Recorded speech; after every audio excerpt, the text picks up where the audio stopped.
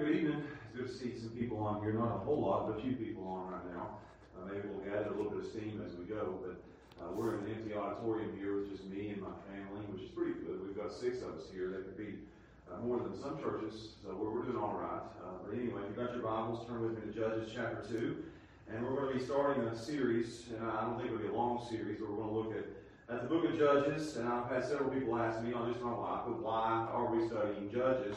And my answer is very simple, because it's Scripture. I think all Scripture is profitable. It's all every bit of it is something that we can get something out of. So it's all good for us, no matter where we turn. We can turn to the start, we can turn to the end, we can turn throughout the Bible, and it's all Scripture, it's all God-breathed, and every single bit of it is good for us. So but why Judges in particular? And my answer would be because it's timely.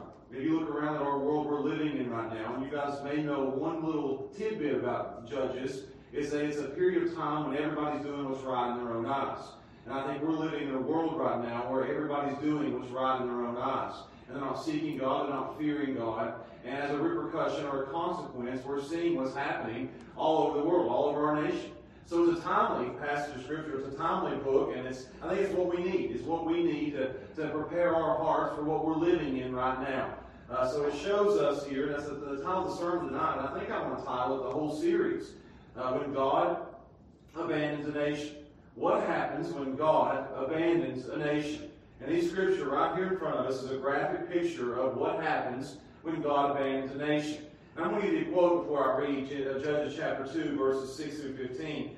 But J.C. Ryle said this. He's an old English preacher from the 1900s, early 1900s. He said, "Give me a Bible and a candle and put me in a closet, and I can tell you everything that's going on in the world." And it's true. If you have the Bible, you can understand everything that's taking place in the world. So as we open up the book of Judges, we're going to see and understand everything that's taking place in our world, in our nation today. So I'm going to read these verses to you, then we'll pray. But I want to show you what happens when God abandons a nation.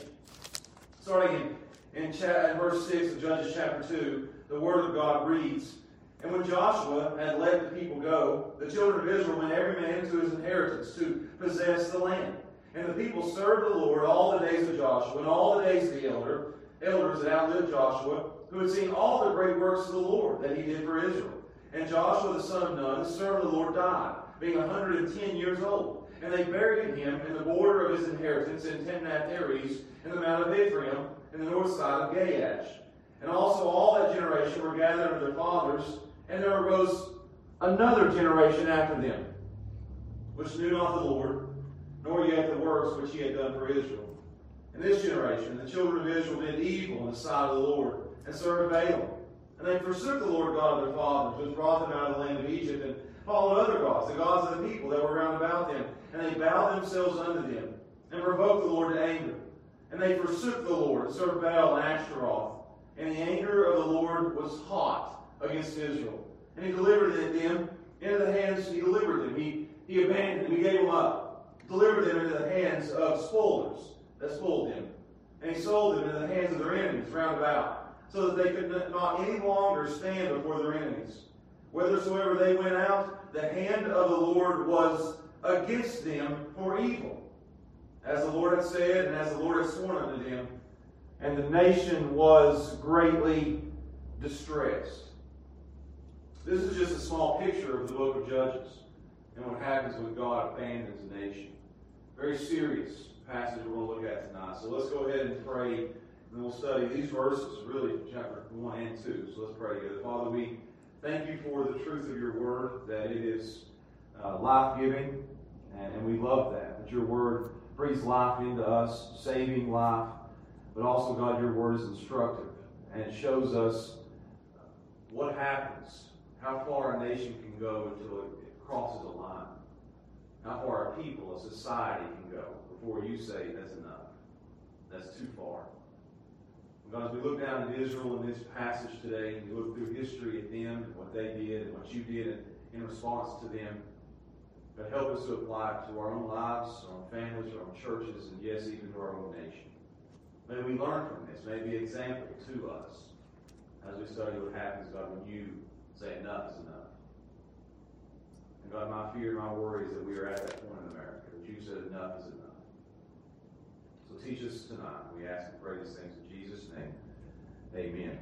I want to make a strong statement as we start out tonight. It is a strong statement. It's not something that's mentioned in a lot of churches. It's not something that Christians sit down and talk about. This may be something that very few preachers will sit and they'll have discussions about these types of things. But here it is, a very strong statement. God does abandon people. He does abandon nations. He does abandon societies. It happens. There comes a time when there's a line that people will cross, a point that people will get to where God has had enough. And He says no more. And He turns them over to the consequence of their own sin, their own rebellion, their own evil acts.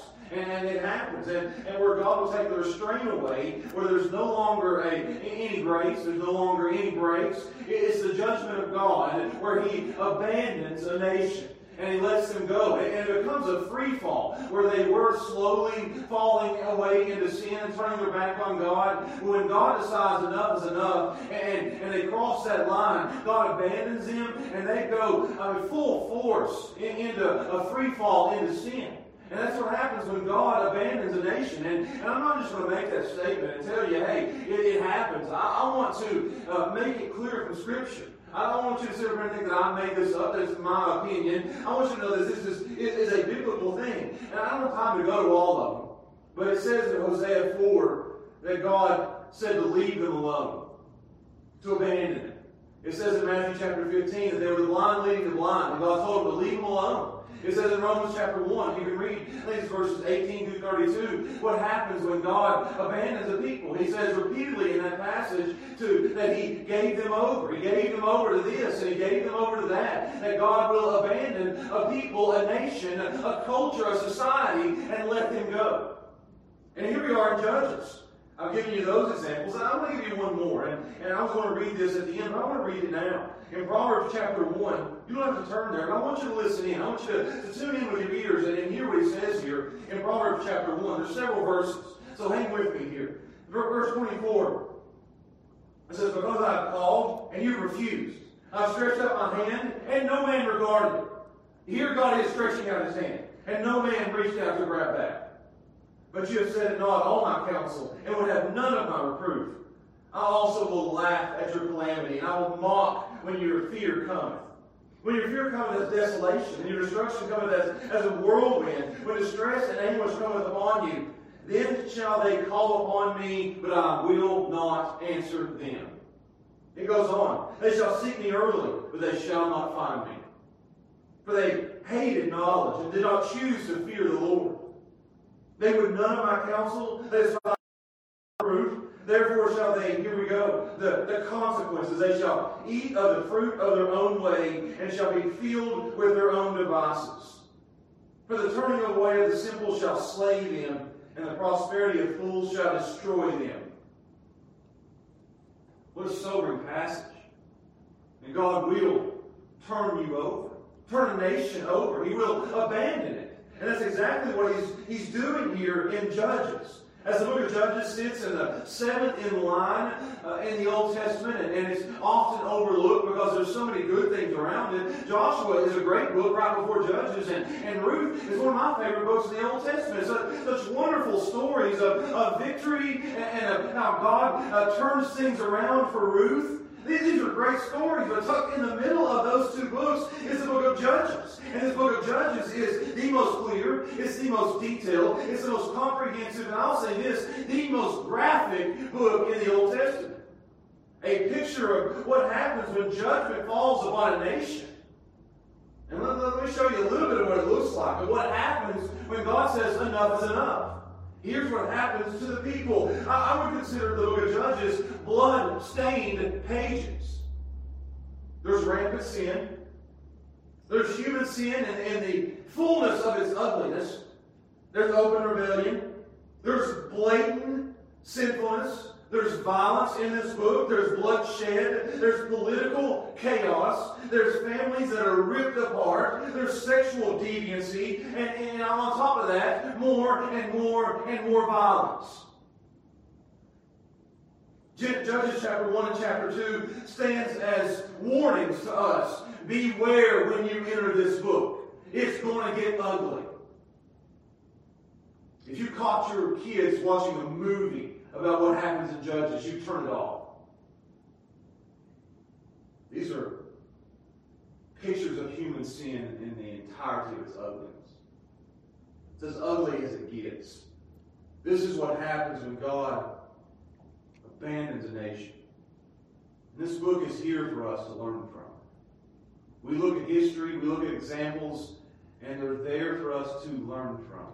To learn from their mistakes, to see what it looks like, to see how it happens, to learn a lesson so that this doesn't happen to us. We need to read Judges. We love Joshua, the conquering book. And we love Ruth, a love story beyond all love stories. But we need to turn our pages to the book of Judges and to learn a lesson of what happens when God abandons a nation. And let me say this. As ugly as this book is, as dark as it is, there's also much beauty in the grace of God.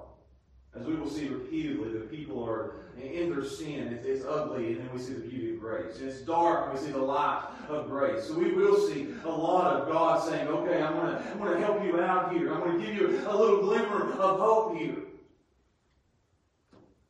And this is also brings up a question for us that I'm not going to answer right now.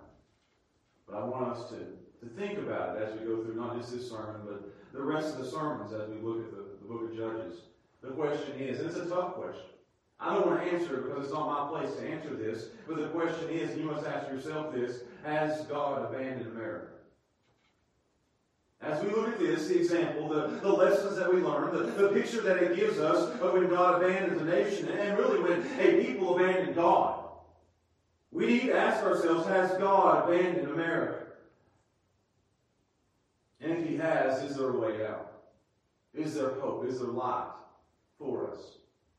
So let's look at what it looks like when God abandons a nation. And we're going to cover a big chunk tonight. And that's how I want to take the book of Judges. I don't want to do it in small little increments like we do most of our New Testament books. If we do the book of Matthew, it's small little, a verse here and a verse there. I don't want to do that. I want to take it in big chunks so that we can tackle this in a short amount of time. So I'm going to look at Judges chapter 1 and chapter 2 tonight as we look at what happens when God abandons a nation.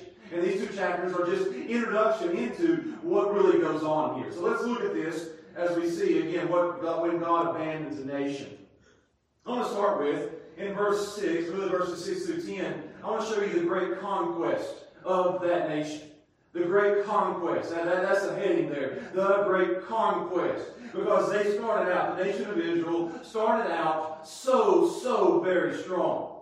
Judges, again, I've already said this. We need to know where it's at in its context. We need to know where it's at in history. Judges, if you turn over a page, you might want to do this. Judges comes directly after the book of Joshua. And the book of Joshua is an extremely positive book. It's an uplifting book. It's a book of like at this point, of conquering.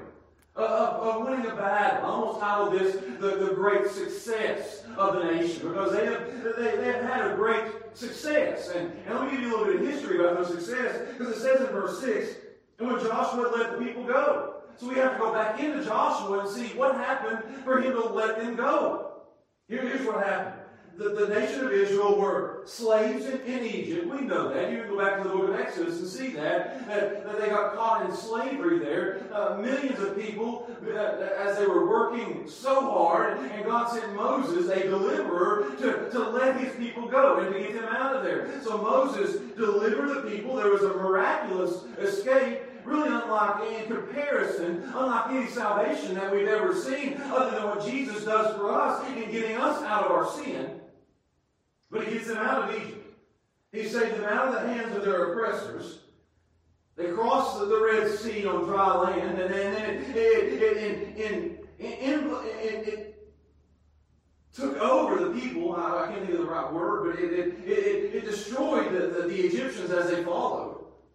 So there's a miraculous escape, and as they got to the other side, they spent 40 years in the wilderness. Just a little backstory here. And as they got close to the promised land, we know this, they sent out 12 spies. Can we take it? 12 spies went, they spied out the land, and they said, yes, this is an amazing land, full of great fruit and prosperity, and we want it.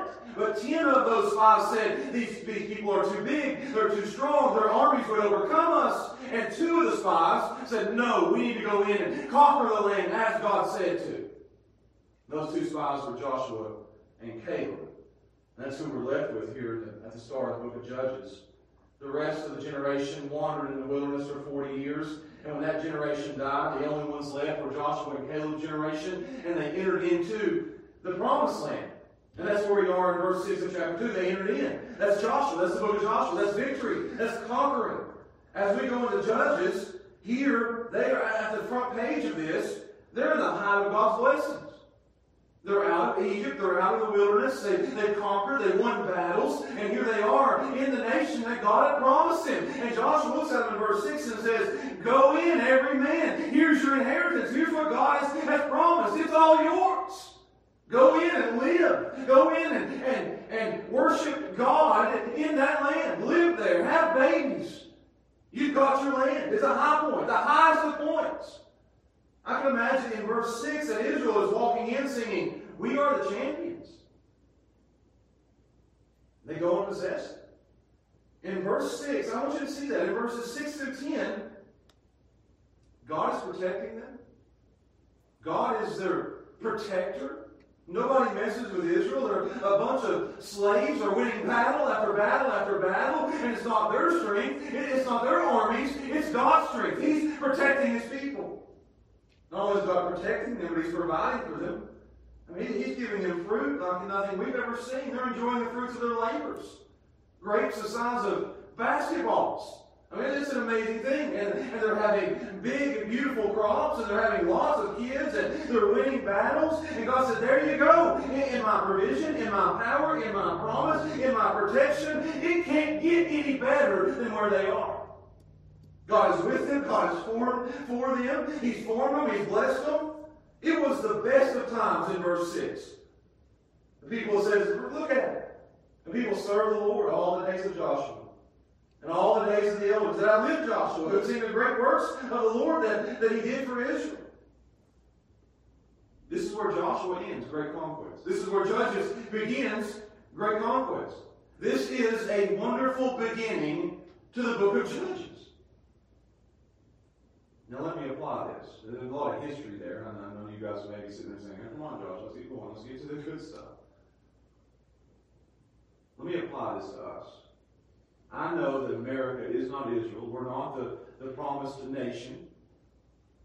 Our land isn't the promised land. But I can say this about America. We had a very great beginning. If you look at our nation, we've been blessed by God. We were formed and founded upon, and I want to make this clear, we were formed and we were founded upon biblical principles. That's where our nation began. That's where we started. And God has richly blessed this nation to the point where our pillars that founded this nation and God has started were biblical pillars. I've got a quote here by Patrick Henry. He was a governor of Virginia. He was a founding father. He's the one who said, give me liberty or give me death. And he said this, it cannot be emphasized too much or repeated too strongly that America was founded not by religionists, but by Christians. Not upon religions, but upon the gospel of Jesus Christ. And he said this in 1776. Do I need to repeat it again? Because there's very many people that are forgetting this. That our nation was not founded upon religions or religionists. It was founded by Christian values, biblical values, upon the gospel of Jesus Christ. That's where we began. We had a great conquest at the beginning of our nation. And we don't need to forget that. That's where we come from. And many have taken it for granted, but we began with a great conquest. But we need to also understand that we are always one generation away from abandonment. You can't live on what happened in the past. So I want to show you point number 2. Not just the great conquest of that nation, but I want to show you the gradual compromise of that nation. Because you can say, well, how in the world, watch this, this is pretty good. How in the world, and we'll talk about the nation of Israel here, how can they go from the highest of highs when they began in the book of Judges and when it ended in Joshua, I mean, they were at the height of heights of God's blessing. How can they go from that to where at the end of Joshua they're doing what's right in their own eyes? And God has abandoned them. God has blessed them at the beginning, and God has abandoned them at the end. How does that happen? It doesn't happen overnight. It doesn't happen in a moment. It doesn't happen in one act. It happens with a gradual compromise where you go from the height of God's blessings to the lowest of God's curses. That's how it happened in the nation of Israel. That's how it has happened with the nation of America. As we began with a great conquering of the highest of heights of God's blessings upon us, where we can truly sing, God has blessed America. How do we go from there to where we are today as we look around in our nation and what's going on? It didn't happen overnight. It didn't happen in one decade. It didn't happen even in one generation. It happened with a gradual compromise where we go from the heights of God's blessings to the lows of God's curses. So let's look at it. They talk about the old generation there. In verse 6, we saw that. They went in. People served the Lord all the days of Joshua in that generation. All the days of the elders that outlived Joshua, who've seen all the great works of the Lord that he did for Israel. So you had a generation that went into the promised land, and they'd seen everything that God had done for them. You think your grandpa has stories? I used to love doing that. I'd sit down with my papa, and he'd tell me old stories from as far back as he could remember. And he's from the generation, the greatest generation, where he went to World War II, and he was in Hawaii right after the attack at Pearl Harbor happened. You'd sit down and say, Papa, tell me about it. And he'd pull out pictures, and he'd tell stories, and you could go through World War II, and you could go through the Korean War and the Vietnam. He'd just tell you all these stories of the times that he lived in, and how God had brought him through all these things. But when they sit down with this generation, with their forefathers, with their papas, they sit down with him, and they told them stories about Moses. They told them stories about going through the wilderness for 40 years. They told them about the Red Sea opening up and then going through on dry land. They told them about manna that was on the ground. They told them about all of God's provisions and all of God's power. That's what this generation went through. They knew all the great works of God. They'd seen him do amazing things. That generation knew God personally. Fire by night and cloud by day. They saw it. They saw Moses go up into Mount Sinai. He went up a dark-headed man and came down like he'd seen the sun within inches with the tablets of stone. They'd seen all the mighty works of God. But watch what happens. That generation, and as we're looking back, we have generations of old who knew God and saw God work. But watch what happens. That generation dies. Look what it says. And Joshua, the son of Nun, the leader, the servant of the Lord, he died. You can underline died there. 110 years old. They buried him in the border of his inheritance in Timnath-Heres, the Mount of Ephraim, on the north side of Gaash. And not just Joshua died, a great leader, but also all that generation were gathered to their fathers. So it took them about 25 years once they got in there, and they all died. That generation who saw it all, who understood the mighty works of God. We can talk about how great that generation was, but they made a couple of mistakes here. Two in particular, the mistakes here of the old generation. Let me show them to you. When they came into the promised land, that's going back into Judges chapter 1. When they came into the promised land, they didn't drive out the Canaanites like they were supposed to.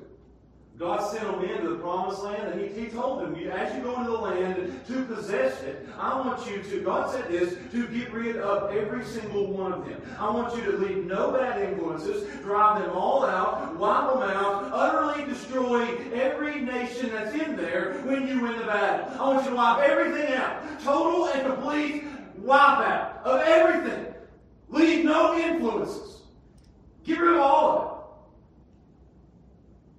And they only obeyed harshly. Let me show you. Look at Judges chapter 1.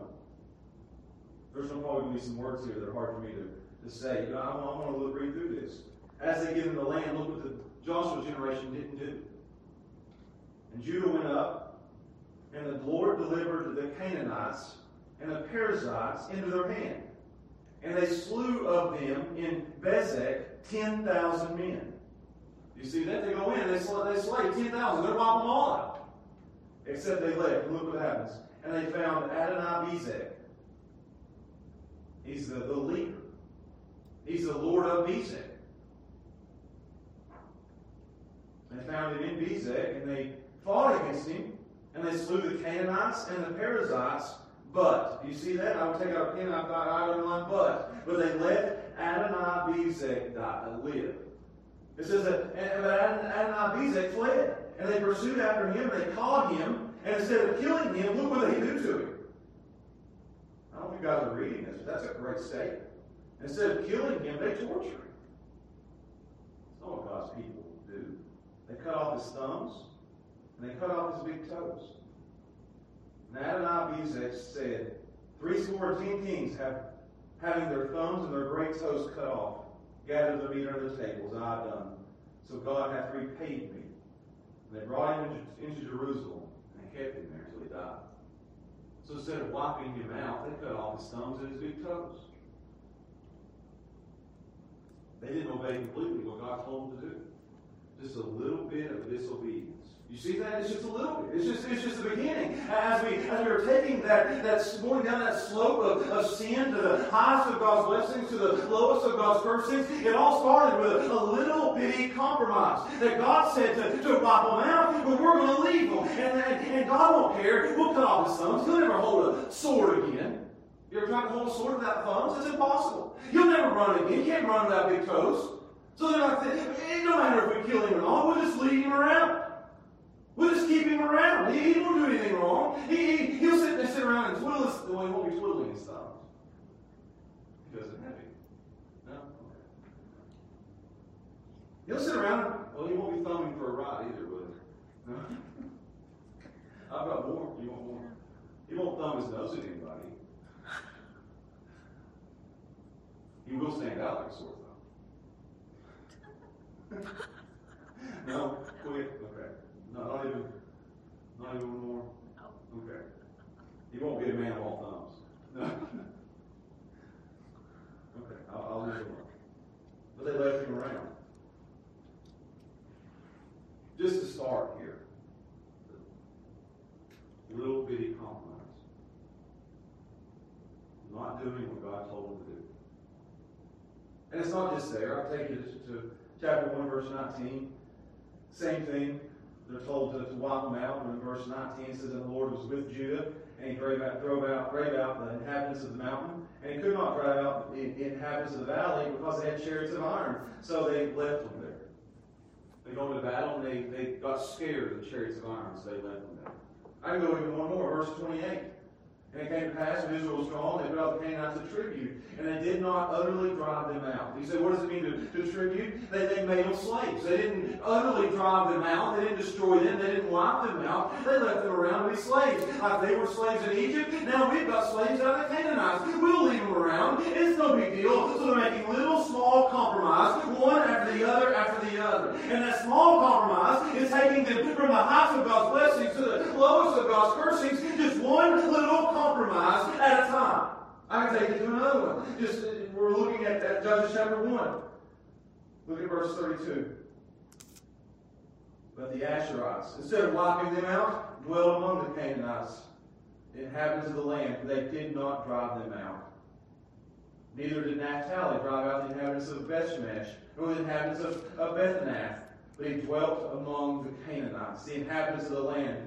Nevertheless, the inhabitants of Bethshemesh and of Bethanath became tributaries unto them. They became their slaves. So again, they're letting the people stay and not obeying God. I can take you to chapter 3. I won't go there just yet. Yeah. Verse 5 of chapter 3, the children of Israel dwelled among the Canaanites, the Hittites, and the Amorites, and the Perizzites, and the Hivites, and the Jebusites. And they took their daughters to be their wives, and gave their daughters to their sons, and served their gods. Slow compromise. We'll let them stick around. It started off with the one leader where they cut his thumbs and big toes off. It was just one guy. And then it was an army of iron chariots that they couldn't get rid of. And then it became the ones that they made slaves. And before you know it, their children are marrying the children of those slaves. And they're intermixing, and they're slowly becoming just like the Canaanites. I don't know if it's that the older generation didn't tell them or that the younger generation didn't listen. But leaving them there, God knew if we don't drive them out, they'll influence. If we don't drive them out, that influence will overcome the godly influence. If we don't get rid of the sin, if we don't get rid of their gods, if we don't get rid of who they worship and how they worship, if we don't get rid of all of it, then we will become like them. And that's the last thing we want to do. And we don't want to be like the nations.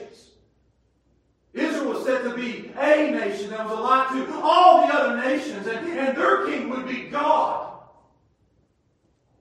But instead, they left the influence around, and that little bit of influence, the little leaven hold of it. And before you know it, the whole nation is going to fall away. It started in chapter 1, verse 6, with a small compromise, and they will end up, we'll show you where they end up. What one generation tolerates, the next generation will accept. I'm going to say it again. For those in the back that didn't hear it. What one generation tolerates, allows, the next generation will accept. What happens? Look back with me at Judges 2. Verse 10, and also all that generation were gathered unto their fathers, and there arose another generation after them, which knew not the Lord, nor yet the works which he had done for Israel. They knew about the Lord. They knew the stories, they knew the rituals, they knew the ceremonies.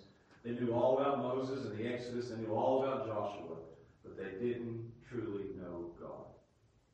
They didn't know him experientially. It was all second-hand information. They didn't know him personally.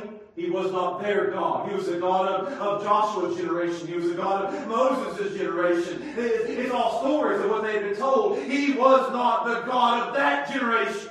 They didn't own him as their God experientially. They had no stories of their own about how God had delivered them and how God had saved them and how God had protected them and how God had provided for them. They had no experiential stories of their own. They had no saving knowledge of their own. They had no personal knowledge of God of their own. And that happens in a lot of churches. I pray that doesn't happen with my kids. That they grow up and the only thing they know about God is the stories that Daddy's told. That you're born in church, you're born into a Christian family, you know the hymns. You can sing hymn number 1 all the way to the last hymn in the book. I've got my little Emma, she's 6 years old right now, and she can sing nothing but the blood of Jesus is better than anybody else in the church, in my opinion. Oh, precious is a flow, she would say. I can get her up here right now and she'd sing it. And she belts it out. She knows it. You can know the hymns. You can know the sermons. You can attend the services. You can have all that. You know when to show up, what's expected of you, and how to dress. They have all of that. But you know what they didn't have? They didn't know God. And there is a generation in the churches today who their grandfathers and their grandmothers knew God experientially. They knew God personally. They knew God savingly. But we have a generation today who they know about God, but they don't know God. That's what's wrong. We have a generation today who knows when to go to church. They know when to open the hymnal. They know how to listen to a sermon. They know how to dress, but they don't know God. So the question for our generation today is, do you know God? Not do you know facts about God. We said this morning, you can know Google facts about Jesus, but do you know him savingly? Do you know him personally? Do you know him experientially? Do you have your own experience with Jesus yourself? There's a generation somewhere, and I'm not a prophet, I can't tell you, that we went from in America a generation that knew God to a generation that doesn't know God. And what happens when you have a generation that doesn't know God? I've got it right there in front of you. I'm not making this up. There arose another generation after them that knew not the Lord. They didn't know Yahweh, nor the works that he had done for Israel. And when you don't know God, watch this. Here's the slope. There's compromise in a generation. The next generation doesn't know God. And that next generation begins to do evil in the sight of God. And I don't have a lot of time to explain this to you, but look what happens in verse 11. And the children of Israel did evil in the sight of the Lord. If you don't know God, the next step is doing evil in the sight of the Lord. You start to sin. Sin becomes rampant in your life. Look, just follow with me on this. They did evil. And when I say evil, they did evil. They turned to idols. They turned away from God and they began to worship idols. They become under the influence of the world, the nations around them, the Canaanites. They were living in a pagan land and they began to be influenced by those pagans. And they named the gods here, the figments of their imagination, believing that they served Balaam. And they forsook the Lord God of their fathers, which brought them out of the land of Egypt. You see what happens? I mean, I'm just following you down the slope. Small compromise, don't know God, do evil, turn your back on God, and you're in abandonment. And it happens gradually over generations. Where are we now? I know it's taken me a long time to get here. A compromising generation. A generation that doesn't know God. A generation that does evil. Sinful. A generation that turns their back on God. We'll get to the end when God turns his back on them. You tell me where we are in the slope. I know somebody's going to do a screenshot of me trying to slide down this slippery slope into abandonment. But that's how it works. A gradual compromise. And I'm going to keep saying it just so you can grab it. It starts with a small little compromise where it's no big deal. And that leads to the influence of a generation that doesn't know God. They show up in the churches. They sit in the pews and they sing the hymns and they listen to the sermons, but they don't really know who God is. And we have a generation who doesn't know who God is. The next generation does evil and starts to serve idols. I don't have to tell you who these idols are. They name Baal and Ashtaroth, his boyfriend and girlfriend, idols. Just two little statues they put up there, and they sit beside each other, they're married. These two idols were supposed to help them have babies.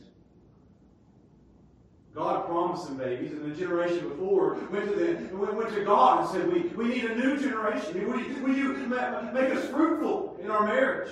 They trusted God for that. But now they're going to other gods and saying, these two gods, the Canaanites, they'll give us children. Now God promised in a generation, so big a generation, that more stars in the sky. But now they're turning to idols. They're turning to gods for the cross. God promised them to provide in their cross. But now they're turning to gods. They're turning to gods to win battles. God promised them that power. Do you see the slippery slope? It's like a tailspin that just gets worse and worse and worse. It just keeps going and going and going. Until you get to the bottom of the rung where at the end of Judges it's doing what's right in your own eyes, whatever you want to do. Chaos. That's where it goes. Let me go down the list again. And I'll give you an outline here in just a second. It starts with the height of God's blessing. And it turns into a small little compromise. Instead of killing the man, they cut his thumbs off. Instead of driving them out, they let them stay and be slaves. So it started with a small compromise. And it turns into not knowing who God is. It turns into evil in the sight of God. Turning your back on God completely. And the bottom of the rung is doing whatever I want to do. Chaos, what's right in my eyes. What we allow in this generation, what we tolerate, what we look at and say, that's no big deal. That's compromise. And it's happened in our nation where Christians have looked at it and said, yeah, we'll let that pass. It's just a little thing. It's no big deal. And what we allow, the next generation will accept. And instead of saying it's no big deal, they'll say it's okay. Let me keep saying that, because that's the slope. What we allow, what we tolerate, what we say, it's no big deal. The next generation will say it's okay. They will accept it. And it's happened. And I've got even lower for you. What we allow, the next generation will accept. And what that generation accepts, the next one will adopt to where it becomes a part of who they are. They start marrying into it. They start to walk like the world and talk like the world. They do as the world and go as the world does. They watch what the world watches, and they worship the way the world worships. They adopt the lifestyle of the world. And let me give you one more. Watch this. What we allow in this generation, the next one will accept. And what we accept, the next one will adopt. And what we adopt, the next one will advocate for. They'll fight for sin. They'll throw parades for sin.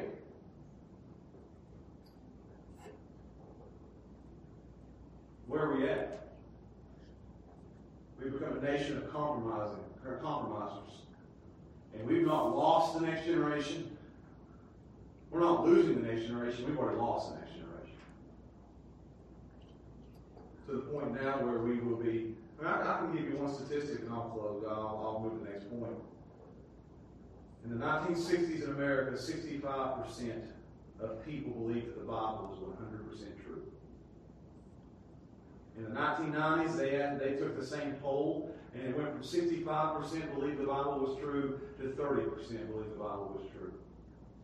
And 30 years later, in 2020, and we are at 10% of Americans believe the Bible is true. And it's only getting worse and worse and worse, with enormous consequences. And that's what I'm going to show you, point number 3. We've seen the great conquest. We've seen the gradual compromise. I want to show you the gruesome consequence. The gruesome consequence.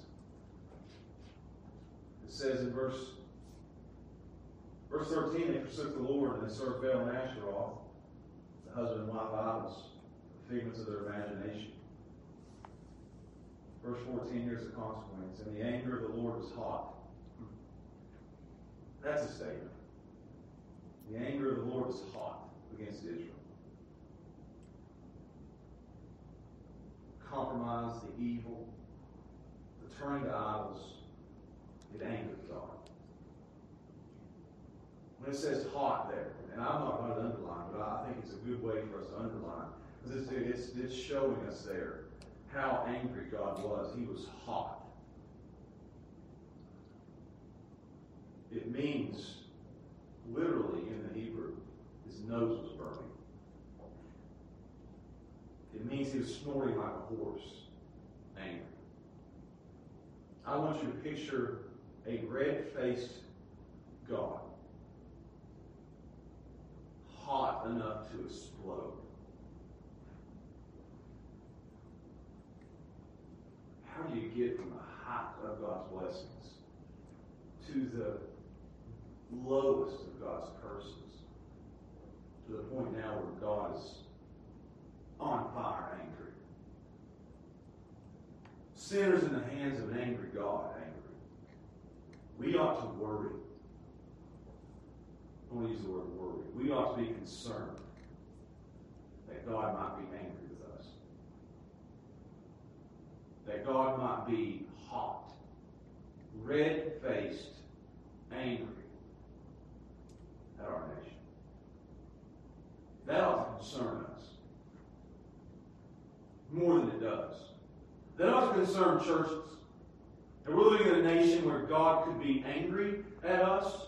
And that term angry, it shows that God is not, and we've got to understand this. I know this is theological, and when anytime you open up a passage of Scripture, it's not just about man and us, it's about who's it showing us, or what is it showing us about God here? But it shows us when it says, and look at it, it says God was hot with anger. It shows he's not emotionless, cold, and distant. But he has, it says, he responds emotionally to the events on the earth. There's a term where people use to say God is implacable. which is a term that means he's cold and he's emotionless and he doesn't react and he doesn't respond at all. But I believe he's implacable in some ways, but I also believe he's impassioned. That God he responds emotionally to what he sees on the earth. The Bible is full of that. He's impassioned in that he responds emotionally, but he's implacable in that he is the subject of the circumstances on the earth. I want you to see it this way. In his passion or his emotion, this is so good. I know this is big boy pool stuff here. It's not a kiddie pool where you're jumping in and it's not about that deep. This is deep stuff here. He is emotional, emotionally responds. He's impassioned, but he's not out of control. When I get on fire hot, mad, I'm usually out of control. It's knee-jerk reactions. It's mood swings. I can't control my mouth at that point. I can't control my actions at that point. I'm out of control. But our God is impassioned, but not out of control.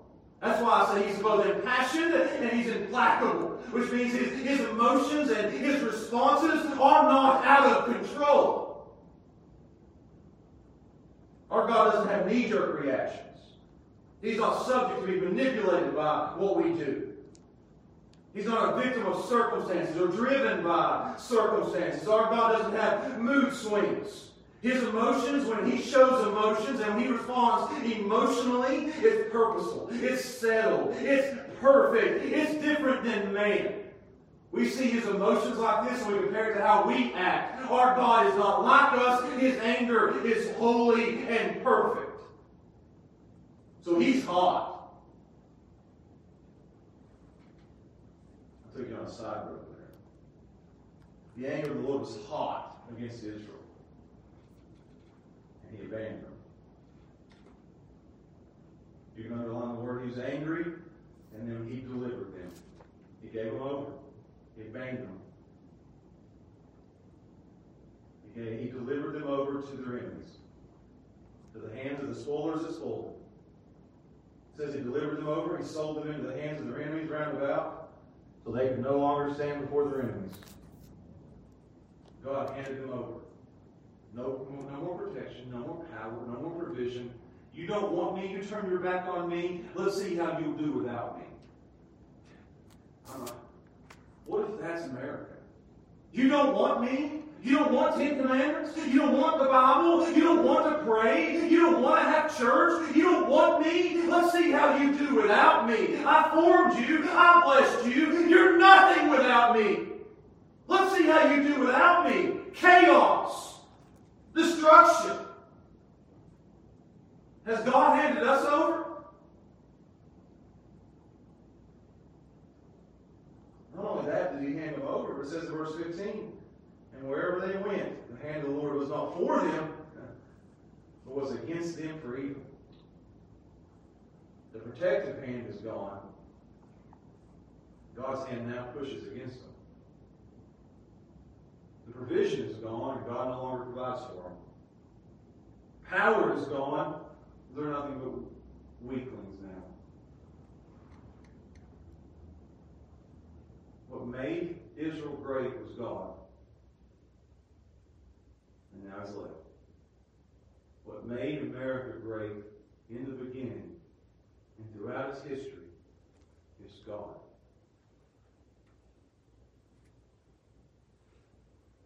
So we see there a nation under divine judgment. Is that us? Or God's taken his hand off of us and is now against us? Or God has just handed us over to our enemies? To those who were, what it says there, to the spoilers, where they could no longer stand. Wherever they went, the hand of the Lord was against them for evil.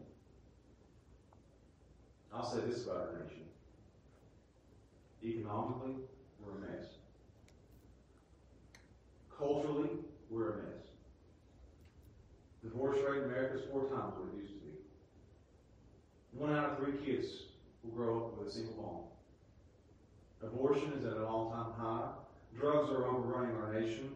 And we are sexually deviant, unlike any nation the modern world has ever seen.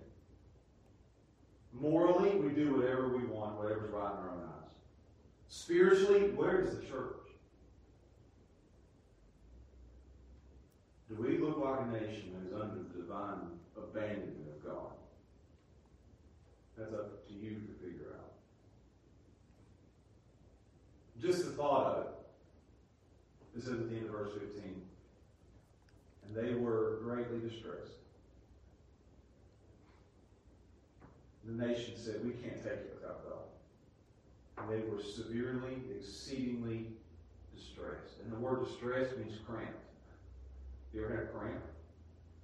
Your body just tightens up. I get cramps all the time after I run. Your body just tightens up, and it's just it's the most painful thing in the world. That's what this. They were greatly cramping. It was that they couldn't take it anymore. They were screaming in agony. We can't make it without God. That's the right response. Israel saw that God abandoned them and left them to their enemies and to their spoilers, and no more power, no more for provision, no more protection. His hand was not on them, but against them, and he's pushing them away. Total abandonment. And they see that, and they are distressed to the point where they cry out to God, what can we do to get you back? I should call that the response that is needed by America. We need to be greatly distressed by what we see. We need to be cramped up by what we see. We need to be severely distressed by what we see in our nation. And we're not. All we want right now in America is to get back to normal. To have our sports. To go out and eat. To go on vacation. That's all we talk about right now. Why aren't we distressed to the point where if we don't get God back, we will fall as a nation? There's no distress. None. Churches are empty. Nobody's on the altar praying. Nobody's seeking the face of God. Nobody's distressed. They were distressed. And this is just the beginning of Judges. It's going to get worse and worse and worse. My question for you is, what will happen to us? You say, Josh, you can't leave us there. I'm not going to. I'm going to go to verse 16 and I'll close. Because you look at verse 15 and it's a bad ending. It can't get much worse. And then you see the Old Testament version of but God. You see the hope, you see the light, you see the beauty of His grace. That as we have went from the heights of God's blessing all the way down to the lows of God's curses, to the point where God has abandoned them and let them go. His hand is against them, not for them. And they're doing what's right in their own eyes. Nevertheless, God, what does He do? He raises up judges. And there we begin the book of Judges. He will repeatedly, in the book of Judges, raise up a man to come into the nation to get them back on track. One judge after another after another. And these judges, when I say judges, I don't want you to think about a judge that's sitting behind a desk with a robe on and a gavel in his hand. This isn't what a judge is. These judges, it says, and God raised up judges to deliver them. These are warriors. These are guys with swords in their hands. These are guys coming to fight the battles. And they were losing to their enemies and they were being spoiled. God raises up judges to come in. He raises up deliverers. Let's say this. He raises up saviors to come in and to bring the nation back to where it should be. And these are heroes that come in to save the day. And they deal with the enemies and they deal with the spoilers, but they can't deal with the sin. It's just one time after the other. They come in and they'll win a battle and the nation falls again. They'll come in and they'll win a battle and the nation falls again. These are warriors that can't deal with sin. I'll say this. We need warriors in our day. And not warriors with a sword, but warriors with a sword. The passion of my heart is preachers. And we need in our nation today not a generation of coward preachers, of compromising preachers, but of courageous preachers that will stand up Open up the book, read the book, explain the book, apply the book, close the book, and sit down. It's not a time for weak men, it's a time for strong men to stand up and to stand on the Word of God. I think that's the only hope we have. Of pointing people not to the conquerors or the judges of this book, but to the Savior who came and did deal with sin. Stand up and preach the gospel. Stand up and point people to Christ. We won't win battle by pointing people to politicians. We won't win social battles. We must win spiritual battles by using the sword of the Spirit, the Word of God. There is light. There's always light. There's always hope as long as we have God's Word and God's Son, the Lord Jesus Christ. The question for us tonight is, are we distressed enough to pray? Are we distressed enough? Are we cranked enough to turn to Christ, to seek forgiveness, to ask for grace? Are we? I know this isn't a popular sermon. You'll probably get 56 views on Facebook. But the 56 people that are watching, are we distressed enough where if my people which are called by my name will humble themselves and pray and seek my face, then I will hear from heaven and I will heal the land. We have enough people that will do that. We have enough Joshuas who will, as Joshua ended in his great and grand speech to the nation, choose you this day whom you're going to serve. But as for me and my house, I'm going to serve the Lord. We need more men like Joshua in that generation that will lead their families, lead their homes, lead their churches, and ultimately lead the nations back to where we need to be, back to God. And maybe if we do that, if we become distressed enough to pray, turn off CNN, turn off MSNBC, turn off Fox News and pray. Turn off your social media and pray.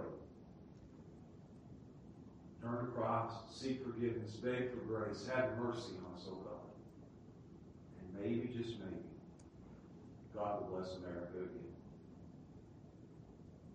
Not by electing the right people, but by seeking the only Savior. That's our only hope. So I hope you'll follow with me as we go big chunk by big chunk through the book of Judges.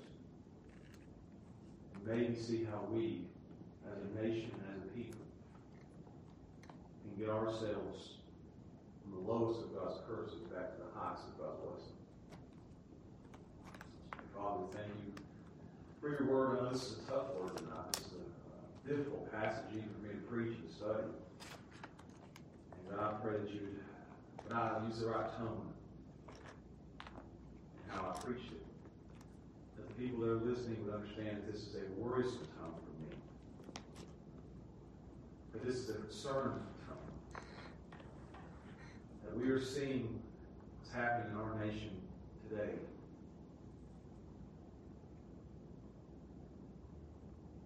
And we're not distressed about it.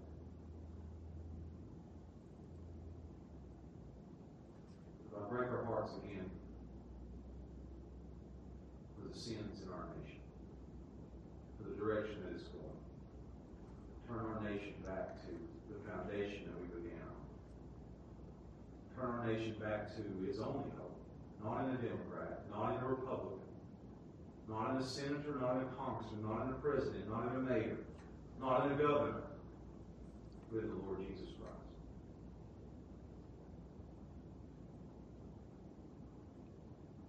And all I have to say for us tonight, God, is God help us. God help us tonight protect our people tonight in the nation as the sun goes down. I'm concerned about what's going to happen tonight. God protect us. God provide for us. God let your word go out in power. And we ask and pray these things in Jesus' name.